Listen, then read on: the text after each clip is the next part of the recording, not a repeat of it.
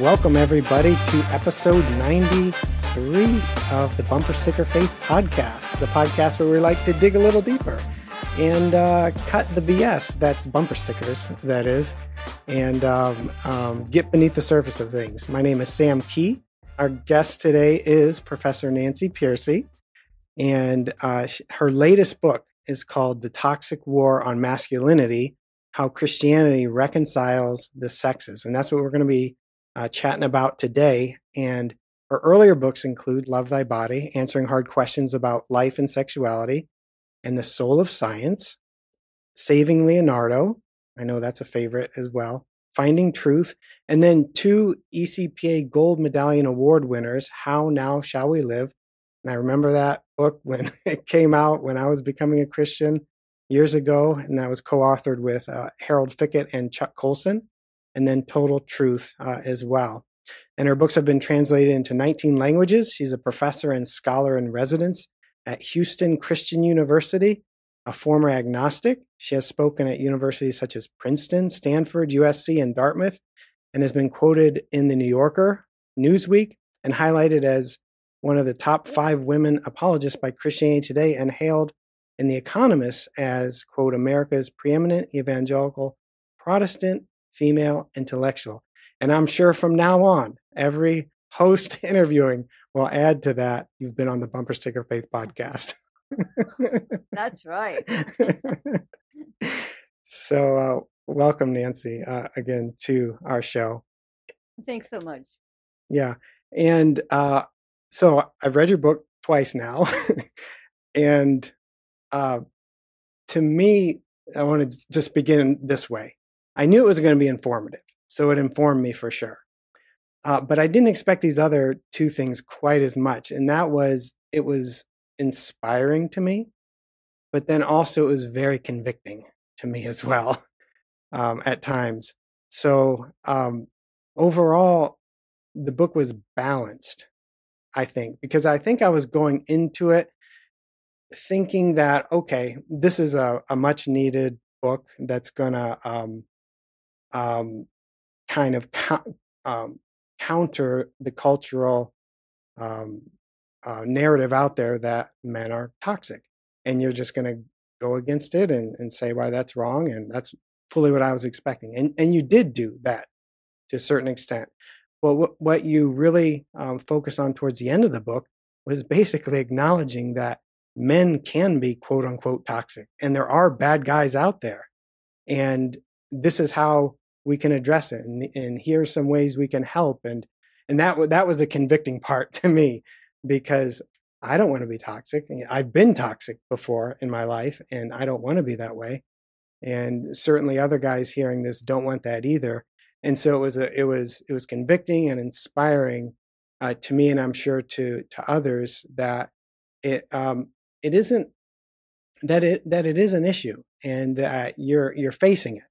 You're saying here's what's not right, but then here's some things that are of some concern. So I appreciated the balance of that. I'm not sure how aware of that balance that you were as you're writing it. You're right that most people who pick up the book expect it to be polemical, right? And Yes. It's not. People think, okay, she's going to take one side in the culture war and she's going to fight that. In fact, let me tell you, this is not in the book because it's kind of a background. When I was writing the book, when it was in manuscript form, I taught classes on it. I led reading groups on it. I like to get a lot of feedback to help, rub off the rough edges. And when they told their family and friends they were going through a manuscript on masculinity, invariably the first question was, whose side is she on? Mm-hmm. Just like that, with that tone too, whose side is she on? And the second question would be, and why is a woman writing a book on masculinity anyway? But people tended to assume, men tended to assume I was going to be another male-bashing feminist. Mm-hmm. And progressives tended to assume kind of your point of view, which is I was going to be an angry, defensive reactionary saying mm-hmm. that the culture was wrong. And both of them, were surprised when they actually read the book and said, no, I'm actually, I'm a teacher at heart. I'm trying to teach you, how do Christian men do well? But on the other hand, where did the secular script for masculinity come from? And it's secular. And so in some ways it is toxic. It has given rise to the Mm-hmm. Andrew Tates of the world. And so how can we have an objective point of view that can acknowledge both of those? So that was my Mm-hmm. goal. I almost had to plead with my readers in the first chapter. As Christians, we can be in the world, but not of it. That means we can be objective, right? So, Yeah. Yeah. but the book, and by the way, even after it came out, it continued to be controversial. I don't know if you watch Twitter much, but the day after it came out, there was a huge Twitter storm. It was attacked by Christian egalitarians who said that I was supporting complementarianism and that was, evil and dangerous. um, and I don't know if you remember, but I don't even talk about that debate. Mm-hmm. And I explain why I don't talk about it, because I quote experts who say it doesn't seem to make that much difference. A man's Mm-hmm. gender theory is not really what makes his marriage good or bad. So these were two people. One was my top sociologist, Brad Wilcox at the University of Virginia. And he's a very well-known sociologist. And he said, I just don't see that the gender theory makes much difference.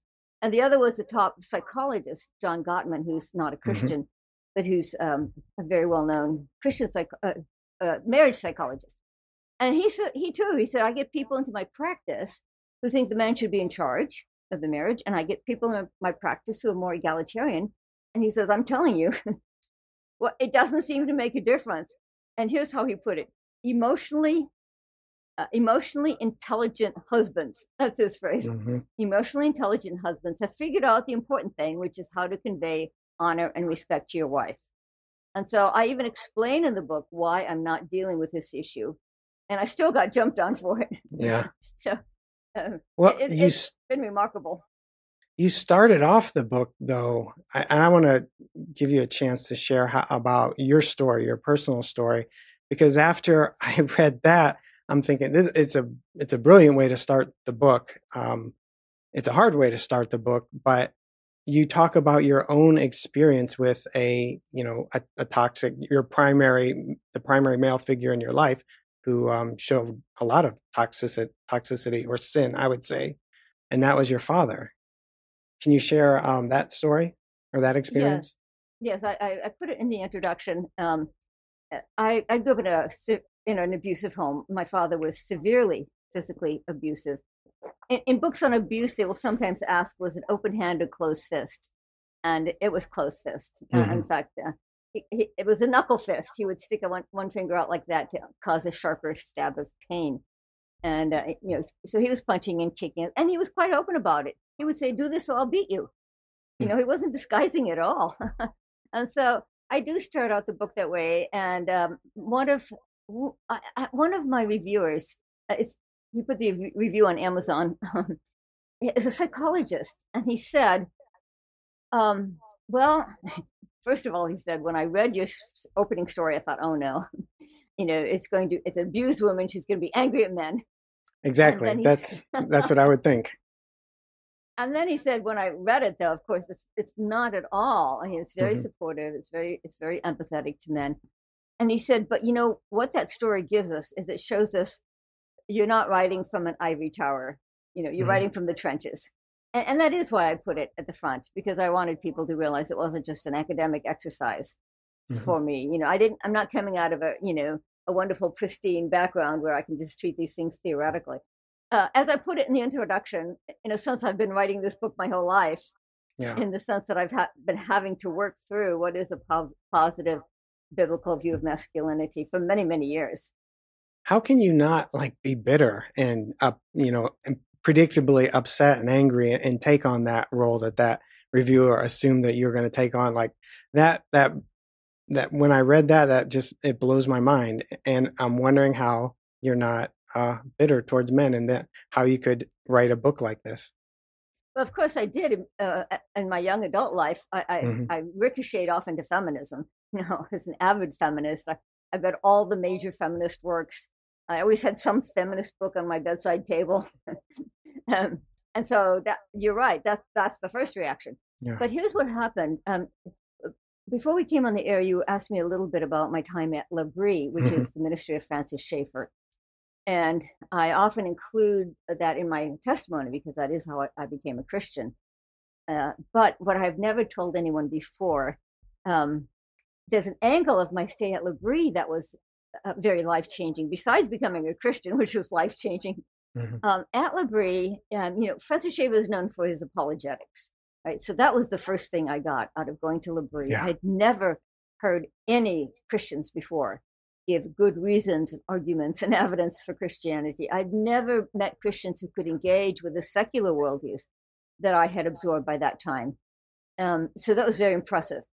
But also on the staff at L'Abri was a psychiatric social worker. Her name was Sheila Bird, and we called her Birdie. And she was the one who helped start me on emotional and psychological and spiritual healing from my traumatic childhood. Wow. When I left home, I tried to leave my childhood behind. I thought, hey, I'm going to wipe the slate clean and start. I'm going to rebuild my whole self from scratch because my past was so painful. Yep. And she helped me to realize, no, you actually can't do that. You really do have to work through that kind of trauma. But she also exhibited a quality of love that I had never experienced before.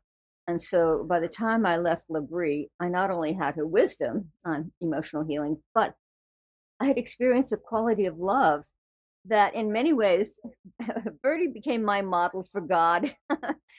When I prayed, I would sort of imagine Birdie, exaggerated version of Birdie listening to me. And then I could experience God's love. And, that is the ultimate form of healing. It's not anything you know or think. It's the experience of God's love. Love is healing. It's hard to explain it any deeper than that, but being loved is healing. And if you can gain that sort of intense, direct experience of God's love, that is what causes emotional healing more than anything else. Wow. And you also mentioned in the book that your dad was one way in private and another way in public.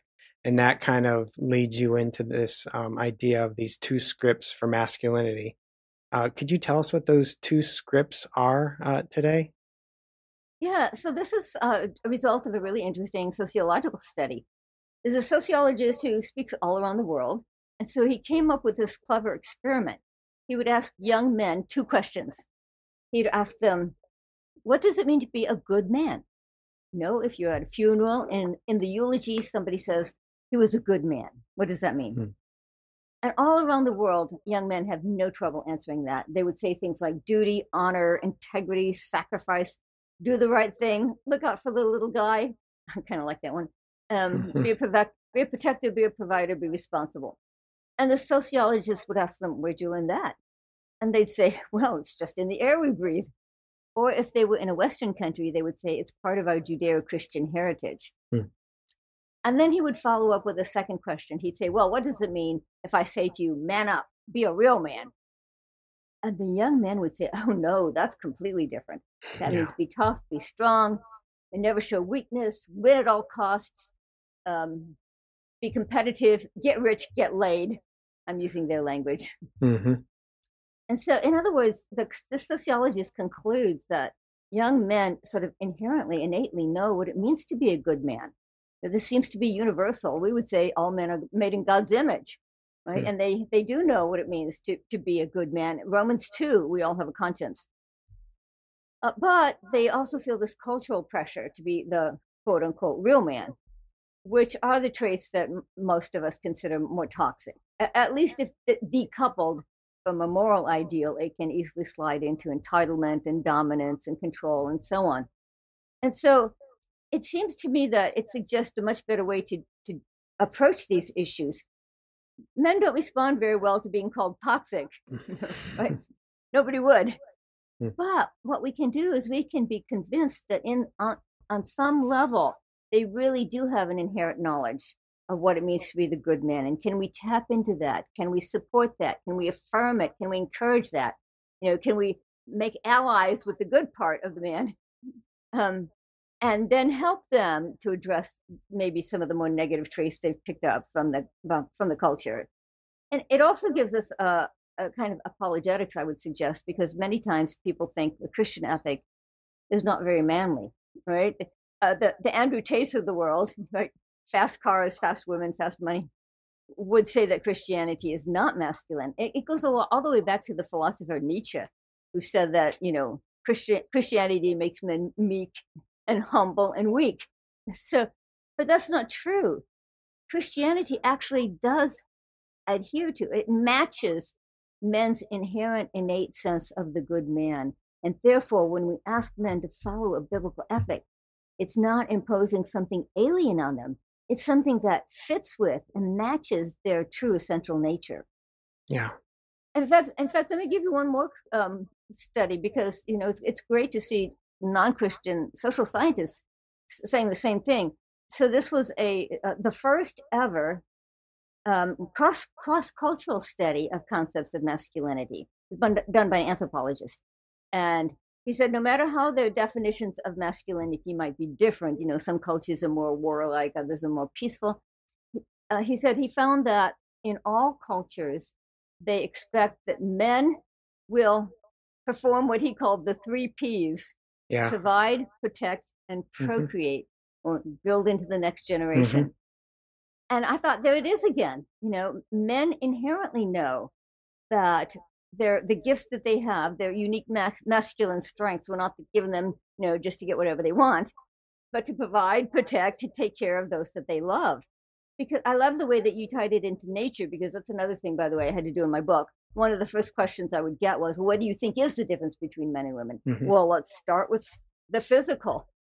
It is clear that men are bigger, stronger, faster, that testosterone makes them more aggressive, makes them more risk-taking. And these are the basic, I like the way you put it, it's nature. It's the basic nature that God gave men to start with. And so I think that these studies show that men understand that these are their strengths, but they're not just given them, for their own satisfaction, gratification. They're given them for a purpose, and men need a purpose. They need the sense of calling and direction. And I love the fact that both of these studies were worldwide. They were global. And so what it suggests to me is that this is part of general revelation. We talk about scriptures, is special revelation. This is general revelation. These are men who understand what it means to be a good man all around the world, from Brazil to Sweden to Australia. No matter what their background is, they understand this. So I think it's wonderfully and confirming of a biblical view of manhood. I would say too, though, that I don't know. I'm still working on this idea, but both males and females use masculine and feminine characteristics, so that when a woman needs to be strong, you could say she's using her masculine part of herself. And when a guy needs maybe more empathy or embodiment, even, that perhaps he's using more of his feminine side. So I don't like there.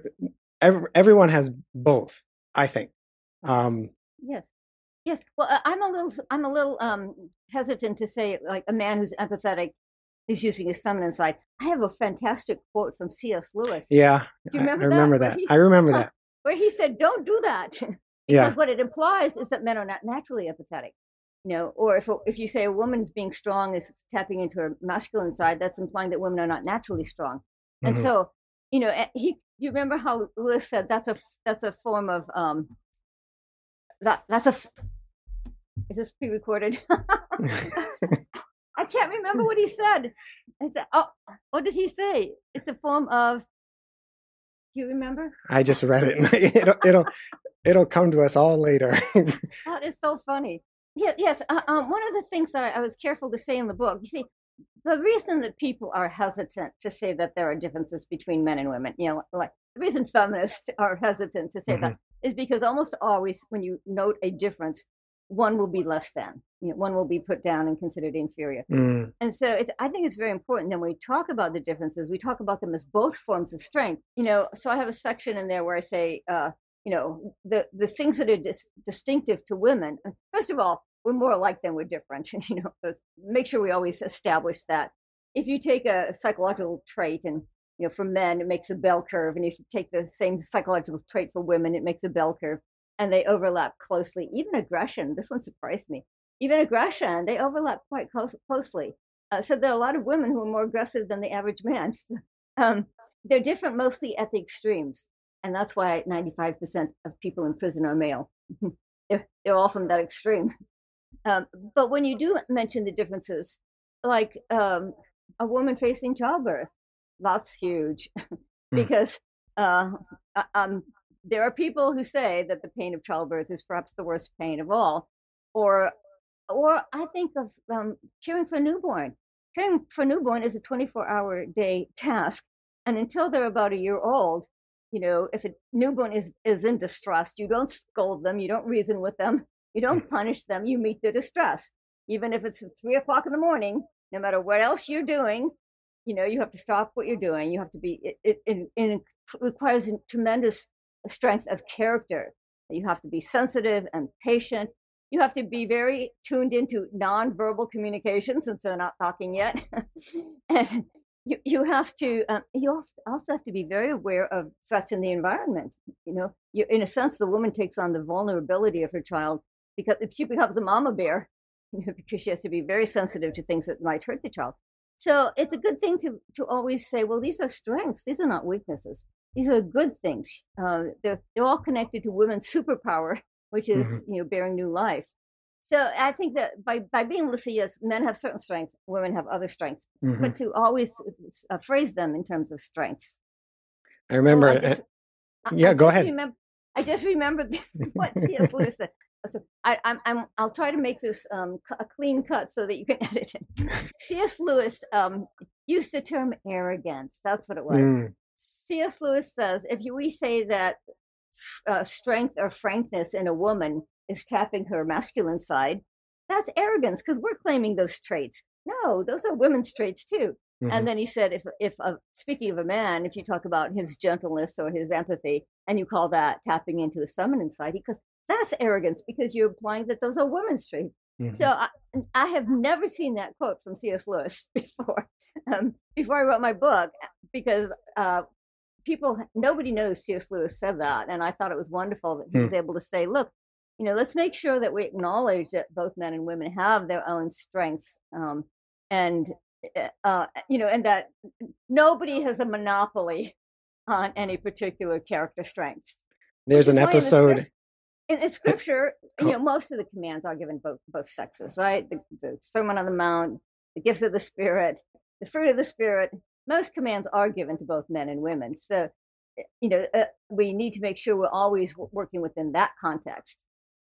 Go ahead. Excuse me, I interrupted you. I was recalling a Seinfeld episode from like the late 80s or early 90s where they were talking about beauty and why nobody likes to look at the physical features of a guy. And the character Elaine said, it's easy. Men are Jeeps. men are just Jeeps. They're just plain. So no one wants to look at them. And I thought, wow, that's true. There's a beauty to one and a plainness to others, according to Seinfeld. Well, I love Jeeps. We had Jeeps when I was growing up. I desperately wanted a Jeep last time we bought a car, but they're top heavy, so they're not so safe, apparently. I love Jeeps. Could you talk about this idea that's out there? I want to be sure that we hit on this because this is huge, that people often accuse evangelical Christian men of being oppressive patriarchs, prone to abuse, but you make a surprising claim that they test out as having the lowest levels of abuse and divorce. So could you talk about that? Yeah, so it was very easy for me to find examples of people making that charge, that evangelical men are sort of exhibit A of toxic masculinity. And I'll give you just one. So this was the co-founder of the Church Too movement, which came after the Me Too movement. And she said, the theology of male headship feeds the rape culture that we see permeating American Christianity today. So the social scientists were looking at these accusations and saying, where's your evidence? You're making these charges, but where's your data? And so they went out and did the studies. And so in my book, I cite some dozen or so studies. And what they found was, as you said, to everyone's surprise, including mine, right? Because we've all heard the media narratives. So I was very surprised to find out that evangelical men test out on top in terms of being the most loving husbands and fathers. And they are the most engaged. Oh, first of all, it's their wives who are saying they're interviewing the wives separately. So their wives are saying that they're reporting the highest level of happiness with their husband's love and affection. Then evangelical fathers spend more time with their kids than any other group, both in shared activities like church youth group or sports, and also in discipline like setting limits on screen time or enforcing bedtime. Evangelical couples divorce at the lowest rate of any group in America, 35% lower than secular men. And then they have the lowest rate of domestic abuse and violence of any group in America. And I thought we need to get this information of any group. Yeah, of any group. Wow. I think they said any major group. So, that might not include the Amish, that might include some small groups, but any major group in America. And I had to go digging in the academic literature to find this. It's not out there. And let me give you one quote. Sometimes a quote can really crystallize it. So I'm going to give you a quote from Brad Wilcox, is a sociologist at the University of Virginia. And to give you a sense of his stature, he writes in places like the New York Times. So this is an article from the New York Times where he said, "It turns out that the happiest of all wives in America are religious conservatives." They're focusing especially on the wives because, the presumption is that these men are overbearing, tyrannical patriarchs. So no. In fact, the happiest of all wives in America are religious conservatives. Fully 73% of wives who hold conservative gender values and attend religious services regularly with their husbands have high quality marriages. And then actually he turns to his colleagues. Most sociologists are very secular. It's a very secularized field. And so he says to them, academics need to cast aside their prejudices about religious conservatives and evangelicals in particular. Conservative Protestant married men with children are consistently the most active and expressive fathers and the most emotionally engaged husbands. And what I like about this is not some, pep talk from a religious leader. This is solid empirical studies from the social sciences. This is evidence-based research that shows that Christianity really does have an answer to reconciling the sexes, as I put it in my subtitle. And so I would really like to see this information get out into the churches so that we can encourage Christian men, because of course many of them feel as beaten down, as secular men do. When I told my class at Houston Christian University that I was writing a book on masculinity, one of my male students shot back, "What masculinity? It's been beaten out of us." And then we also need to be bringing this into the public square and showing people that the secular narrative is completely wrong. We need to debunk it with real facts. So that's what I'd hope to do by bringing this into my book, out of the professional literature and into my book. Hopefully this will make it more widely known.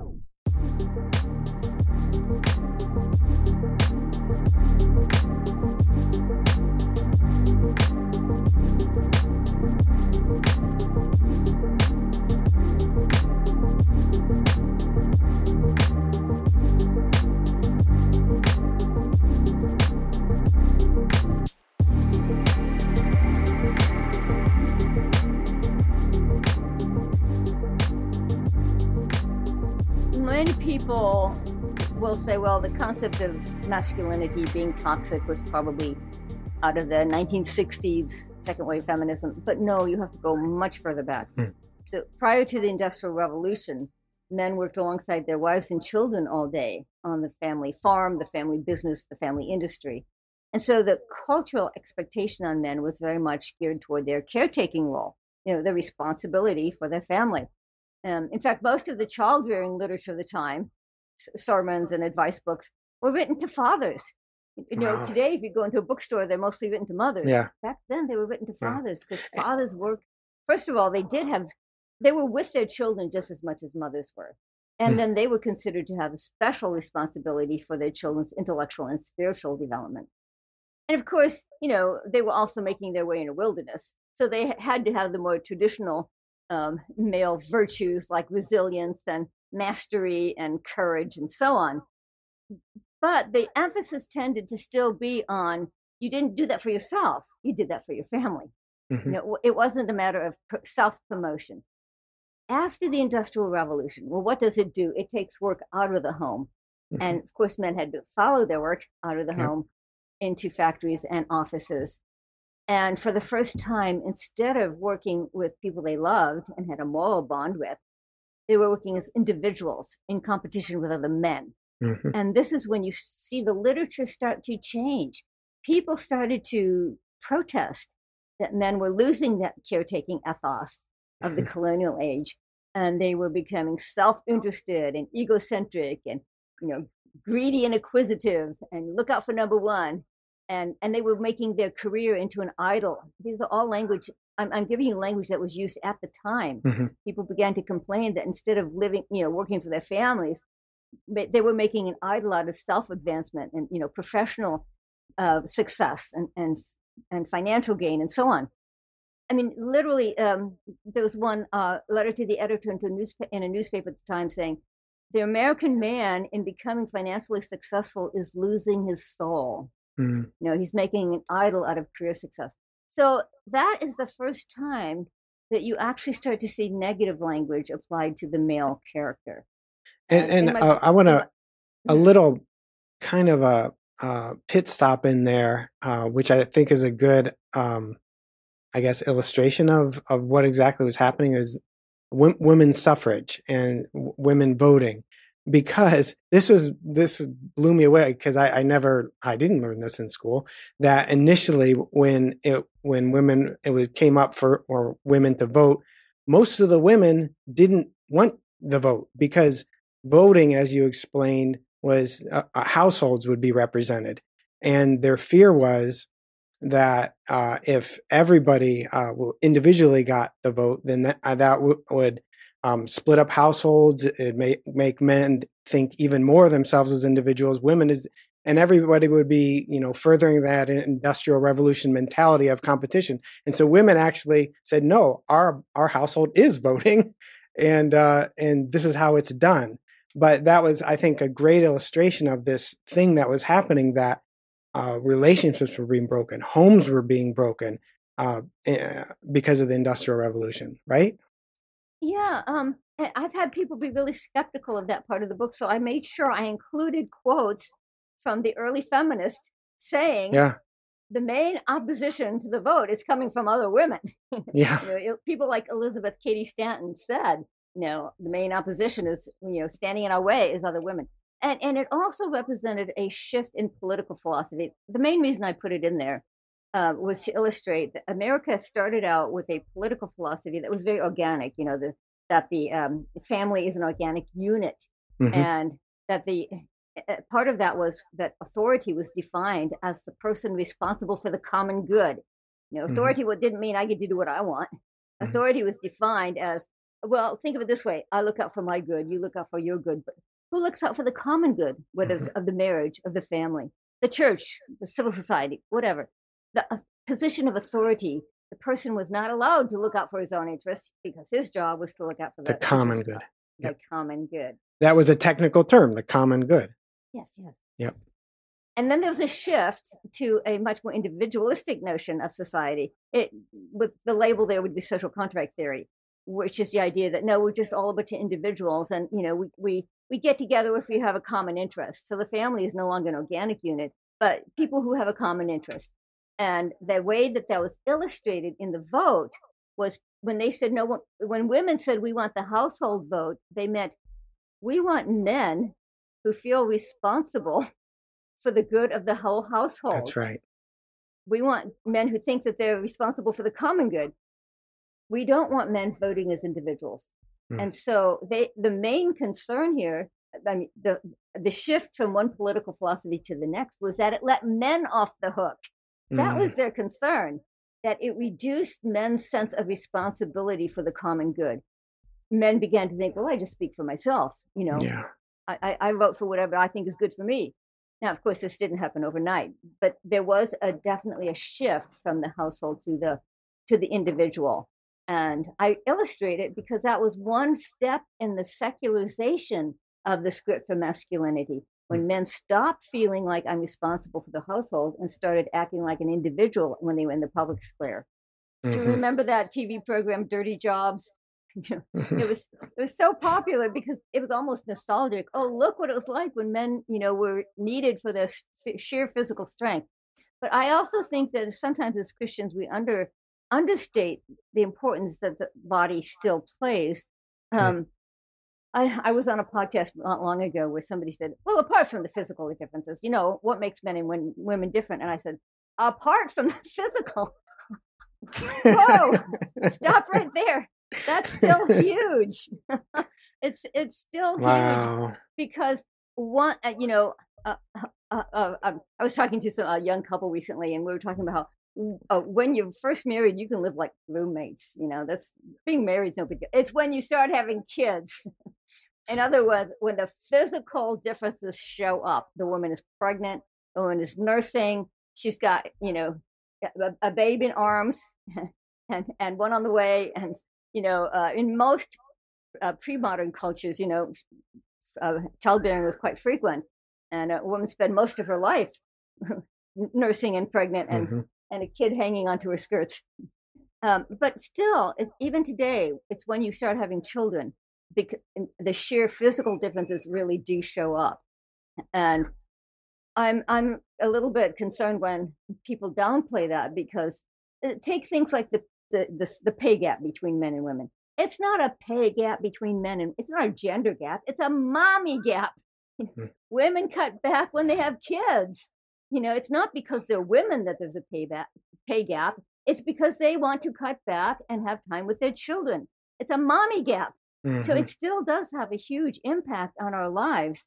And I should say, women who've been abused in any way are exceptionally aware of the difference between men and women.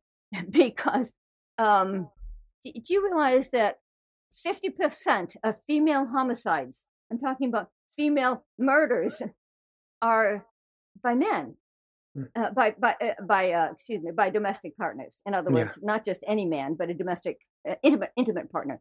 So it's either husband or former husband, boyfriend or former boyfriend. 50% of female homicides are intimate partners. By the way, the number for murdered men is 3%. So, by far, when there's any kind of abuse, suddenly those physical differences are very, very, very at the forefront. And there was a woman who's written a book recently. She started out as this very liberal feminist. She wrote a book called "The Case Against the Sexual Revolution," and if you haven't read it, you'd like it. But so she was very leftist. She writes for left-leaning publications. She's British, and then she worked at a rape shelter, and now she's conservative on most social and moral issues. Because that was what taught her, hey, men and women are actually different. A man can rape a woman. He can overpower her physically in a way that it's not the same. Women cannot rape a man in the same way. And that, once she decided men and women were different, she went all the way into all kinds of, marriage is actually kind of good, and maybe there was something good about chastity before marriage. And maybe there's, she went on, and now she's become conservative on a large number of areas. And I just recently heard from a mutual friend that she's been attending church for the past year. But wow. You'll have to look her up, Louise Perry, The Case Against the Sexual Revolution. But the thing I found so interesting, it's when she really came face to face at a rape crisis center with the physical differences between men and women. She was one of the things that she had to do as part of working there was she had to testify in cases where men had murdered women in the process of having sex, and they would, this new thing, this relative new thing of strangling, that has led to several deaths. And she would have to go to court and testify, and the man would always say, "Well, she was consenting. And she said, awful. Maybe consent is not the absolute foundation of sexual ethics after all. Maybe there's more to sexual ethics than just consent." So all that to say, I think we sometimes overlook the amount of difference it still does make to acknowledge that men and women are physically different. Well, one of the things I did in this book, it's the most fact-based book I've written. It's very data-driven. I have the data from the social sciences, I have the data from history, and so on. Is I didn't want to ask, theologians what you think concepts like headship and submission mean, because anyone can pontificate on what they think.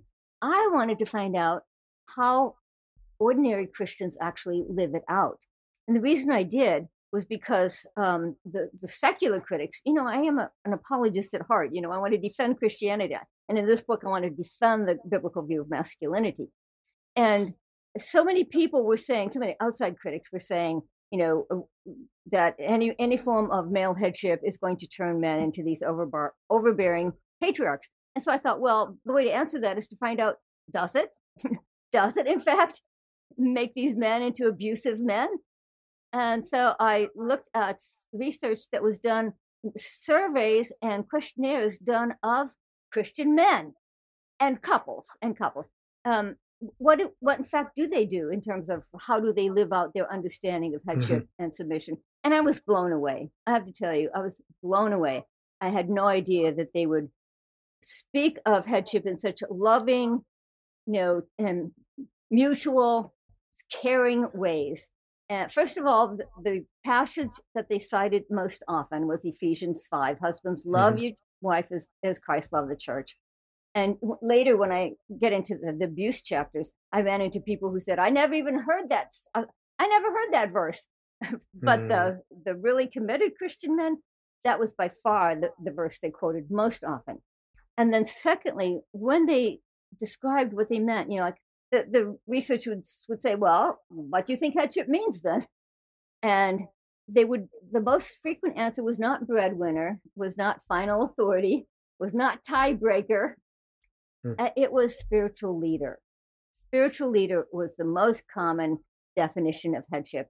And what do you mean by that? So then they would say, well, you'd start with the practical things like get your family to church on Sunday, get your kids to youth group, have family devotions, have family Bible reading and prayer. But then they would also talk about the more intangible parts of it, like, I'm responsible for my kids, spiritual growth. And I'm responsible for my wife's, being happy and healthy and growing in her spiritual life. And they would have this sense of, the buck stops here. There was a fascinating study that I cite in the book. It was a 35-year study. So it's a very long, longitudinal study of Christian fathers, and it won a lot of awards. It was a very high quality study, and the interesting thing that he found was two interesting facts. One interesting fact was that the mother matters more than the father in terms of whether their children actually carry on the faith. The father matters more. Yeah. If the father is a Christian, 68% of his kids will follow him into practicing their religion. And the mother, I don't remember the exact number for the mother. It's about 40%. If the mother's a Christian, it has an impact, but not as much. And my female students didn't like this. When I went through the manuscript in my classes, they'd say, well, how come women don't have more of an impact? And I say to them, I'm sorry, that's just the fact. Men have impact whether they want to or not. Men have influence, men have leadership, whether they want to or not. And it's important for men to realize that you're going to have an impact. And 68% of if fathers are Christian, 68% of their children follow them. But the second thing was this: it only works if the father has a close, loving relationship with the child. If the father's a pillar of the church, if he's a moral exemplar, if he has perfect doctrine, but he doesn't have a warm, loving relationship, his children will not follow him in faith. So it's the relationship that counts. And even secular people found this. This was fascinating. I read a book by a science researcher who said the father's masculinity is not what counts in whether his kid is masculine or not. It's whether he loves his kid, his son. If they have so the secular person was finding something quite similar. The son will be masculine if his father loves him. Not based on how masculine the father is, but by how much the father loves the son. So relationship is incredibly important, and people are finding that both from the Christian and the secular perspective. So the Industrial Revolution, just to recap, broke men out of that natural relationship that they would have with their kids and their family at home, and by moving them out. And you get into, well, you mentioned Robert Bly. I love Robert Bly and Iron John and he also pinpointed that it was the Industrial Revolution that caused the father wound. And we see that then in order to restore that, fathers have to be intentional about having relationships to their kids, sons or daughters, in order to overcome that. So now that we're waking up and we're realizing that for men to be away from their home all the time, that's not good, that we need to be extra intentional about those relationships with our kids. We realize that now. So I guess as we close, what are some ideas, some strategies, some examples that you give in your book? And I want to encourage people, there's a lot of them in our book. So get the book. But could you highlight some ways or maybe some examples that guys can be more intentional about initiating those relationships with their kids? And I guess I want to highlight that initiating part. To me, that goes into the masculine trait of going first. Being the head is like being the head water, the origin, the source, the initiator. And so guys, it's up to you to initiate this. So what are some of those ways? Yes, well, I'm glad you mentioned Robert Bly, because he actually called it industrial fatherlessness. That was his term.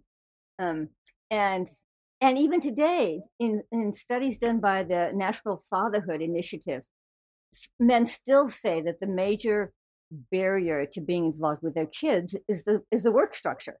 And so the question is, can we flex the workplace at all to allow fathers to be home with their kids more? And the pandemic really was a game changer, because a lot of people are saying, hey, we actually like being home more and, working from home and being closer to our kids. The New York Times just recently had an article, and the title was something like, during the pandemic, fathers got closer to their kids and they don't want to lose that. And so I do have lots of anecdotes and examples of people who found ways to set up a hybrid situation, work 2 days from home or leave early so that they can coach their son's soccer team. And of course, some of them came home all together. I'll give you just one example.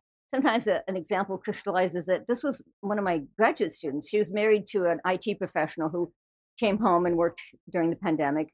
And because he was home, he was able to be more involved with their family's homeschooling. He decided he would be the one to make lunch every day. He could take his kids to soccer practice or choir practice. And he picked up so many of the family responsibilities that his wife was able to start a part-time business. And the whole family benefited from the added income. So I interviewed her husband, and he said, our life is so much more balanced now. He said, I am never going back to 40 hours in a cubicle. And then the final kicker was this. He said, the time that I used to spend commuting to work every morning, I now spend praying with my wife. Wow. And I thought, okay, that encapsulates what we would like to see people be able to do more often, and to reconnect fathers with their kids. And I do have to say this, research has shown that father substitutes can have a big difference too, because today, you may remember this from the book, but 40% of children today in the US are growing up apart from their natural fathers. We have the highest rate of single parenthood in the world. Wow. So we also have to ask, is there a way that we can help fatherless children? And it turns out that extended family members and teachers and coaches and church youth group leaders and Big Brother programs can all have quite a big impact. And that's cool, because that means it's something all of us have a chance to help solve. It's not just up to the family.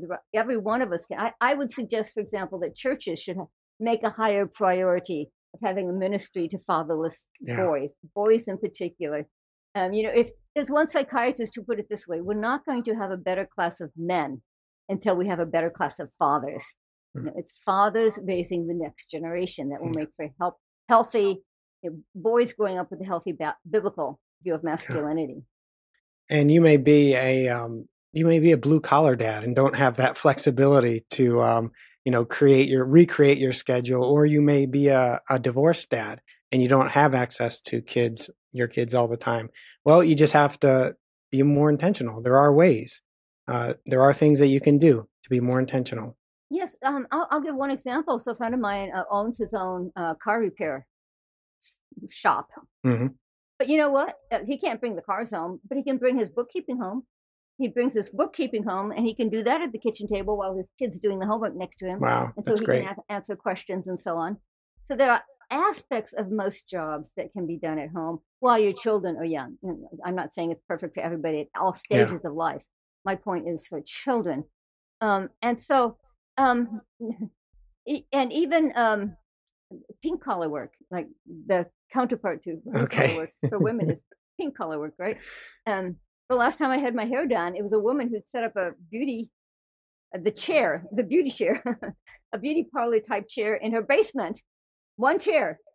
And while she was doing my hair, there was a glass door, and we could look out and watch her children playing in a fenced-in backyard. And so, people who work with their hands, usually there is some aspect of the job that could be done at home, if we're really creative about it. So that's what I encourage people. Not every job can be done at home, but almost every job has some aspect that could be done at home. I guess I want to ask one more question. My question is, on the other hand, could you speak to toxic guys who have messed up, who have failed, who have gotten it wrong? What hope can they have to begin to change? Yeah, I have 2 chapters. Well, actually, I should give a little background. Why do I have 2 chapters on abuse? Because I gave you that the good news about evangelical men, that they test out very well, on the top in terms of being loving husbands and fathers. And then the pushback I always get is, but don't we hear that Christians divorce at the same rate as everyone else? In fact, in my research, I found that was one of the most widely quoted statistics by Christian leaders. Yeah. So the researchers went back to the data and they separated out, the evangelical men who were truly committed and who are authentic in their faith and who attend church regularly from the nominal Christian men. Mm-hmm. And my students don't know what nominal means, so I have to tell them NOM is Latin for name, and so it means in name only. Yep. So these are men who, on a survey like this, might check the Baptist box, for example, but who don't go to church, or rarely, if at all. And they test out shockingly different. Their wives test out the lowest in terms of their happiness in the marriage. They test out as having the least amount of time with their kids. They have the highest rate of divorce, 20% higher than secular men. And then the real shocker is they have the highest rate of domestic violence, even higher than secular men. So these are men who identify as evangelical. But as you can see, if you did a study of evangelicals across the board, you get misleading statistics because you're getting men who are better than secular men and you're getting men who are worse than secular men. And so the numbers are misleading. And that's why I had to include 2 chapters on abuse, because, once I've acknowledged that nominal Christian men have a higher level of abuse than even secular men, it would look like I was sweeping that under the carpet if I didn't address it. So that's what I do. And fortunately, we're at the stage where the books by Christians have really changed. They're books by Christians, therapists, pastors, used to pretty much hold the wife responsible. If only you would be more submissive, if only you would be more loving, if only you would forgive him more unconditionally, if only you would make his favorite meals, if only you would have sex more often, if only you would lose weight and look better, then he would be okay. Well, it turns out that's just not true. It's not true. It drives me crazy. Psychology. I mean, we all know that a bully, like the playground bully, if you placate him or appease him, acquiesce to him, he's not going to stop. We know that in international affairs, if you have a belligerent nation, if you acquiesce to bullies, they get worse. And somehow that was not applied to marriage. until very recently. And fortunately, there are more books now by Christian therapists and theologians who are saying, actually, a woman cannot change a man. I mean, most abuse, it's a serious abuse at least, is is committed by men because they are bigger and stronger and they can do more damage. So a woman can't change an abusive man by just being nicer. What a bully thinks is, oh, you're saying it's okay. Yep. To take forgiveness as acceptance of bad behavior. Yep. So now what you find in books written by Christian therapists and theologians is Matthew 18. Jesus himself said the way you deal with sin is Matthew 18. Namely, you confront them, you call sin out, not in retaliation, not in revenge, but for reconciliation, right? Because that passage ends with, if he listens to you, you have won your brother. So that's the goal, is to win your brother. But it does take Matthew 18. You confront them. If they don't listen to you, you bring a couple more witnesses in. If they still don't listen, you bring the whole church in. If they don't listen to the whole church, that might be time for church discipline. I mean, the whole Matthew 18 passage from Jesus' own mouth is the solution when somebody is clearly sinning in a relationship. And so the best thing you can do for somebody who is mistreating someone in their family is, in fact, to call them out on it, that this is sin and, they need to be held accountable. Can I add one more point to that? Absolutely. There's a book by a non-Christian therapist who he wrote the first book ever on male depression. So he's considered, sort of an expert on male psychology. And he's so effective at what he does, by the way, that he's been on Oprah and 2020 and all the big shows because he counsels marriages that are on the brink of divorce. He won't even take you unless you've been through 2-3 therapists already. So he's known for being incredibly effective with troubled marriages. And here's what he says. I love this.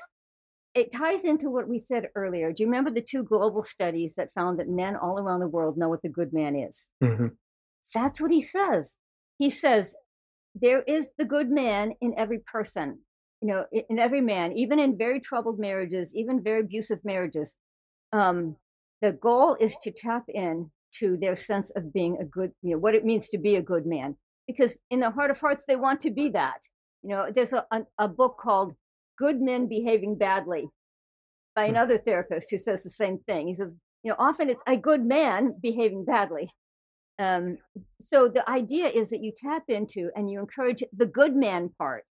Even when you talk about abusive marriages and so on, men are made in God's image, and they do, in their heart of hearts, want to be a good man, a good husband, a good father.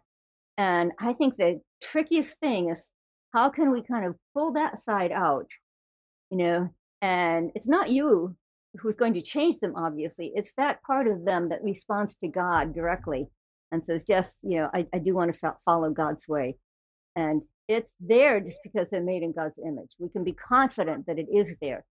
And these, ironically, these secular psychologists who I quote in my book all say that. They all say that there is the good man. The recognition of the good man is innate and inherent. Around the world, Christian or non, men have that sense of the good man. And so I think that should guide us when we talk to men. We should be looking for that when we talk to men, even men who are in trouble. A lot of the way, though, to wake a guy up, as you say in your book, is consequences. Is drawing the line, having those boundaries, saying, I will not put up with this anymore. The truth. We like to say grace and truth, but I think in these situations you flip it and say truth and grace. If you need to walk in the truth first, you need to wake up, have the consequences, and that's okay. You can get through consequences. And then God will meet you with his grace to change you. Good. I agree. Well, thanks for coming on the show today. I encourage everyone to go get Nancy Pearcey's book, The Toxic War on Masculinity. There's so much to it. The way you weave history and the narrative, and sometimes sometimes guys are the bad guys. Sometimes girls are the bad girls, back and forth. It goes throughout history. And we just happen to be at a point where men are the toxic ones. So it's a very timely book. It helps people to understand what's been happening. And like I said, it not only gives a knowledge, but it will inspire you and it will convict you as well. So thanks everyone for listening today.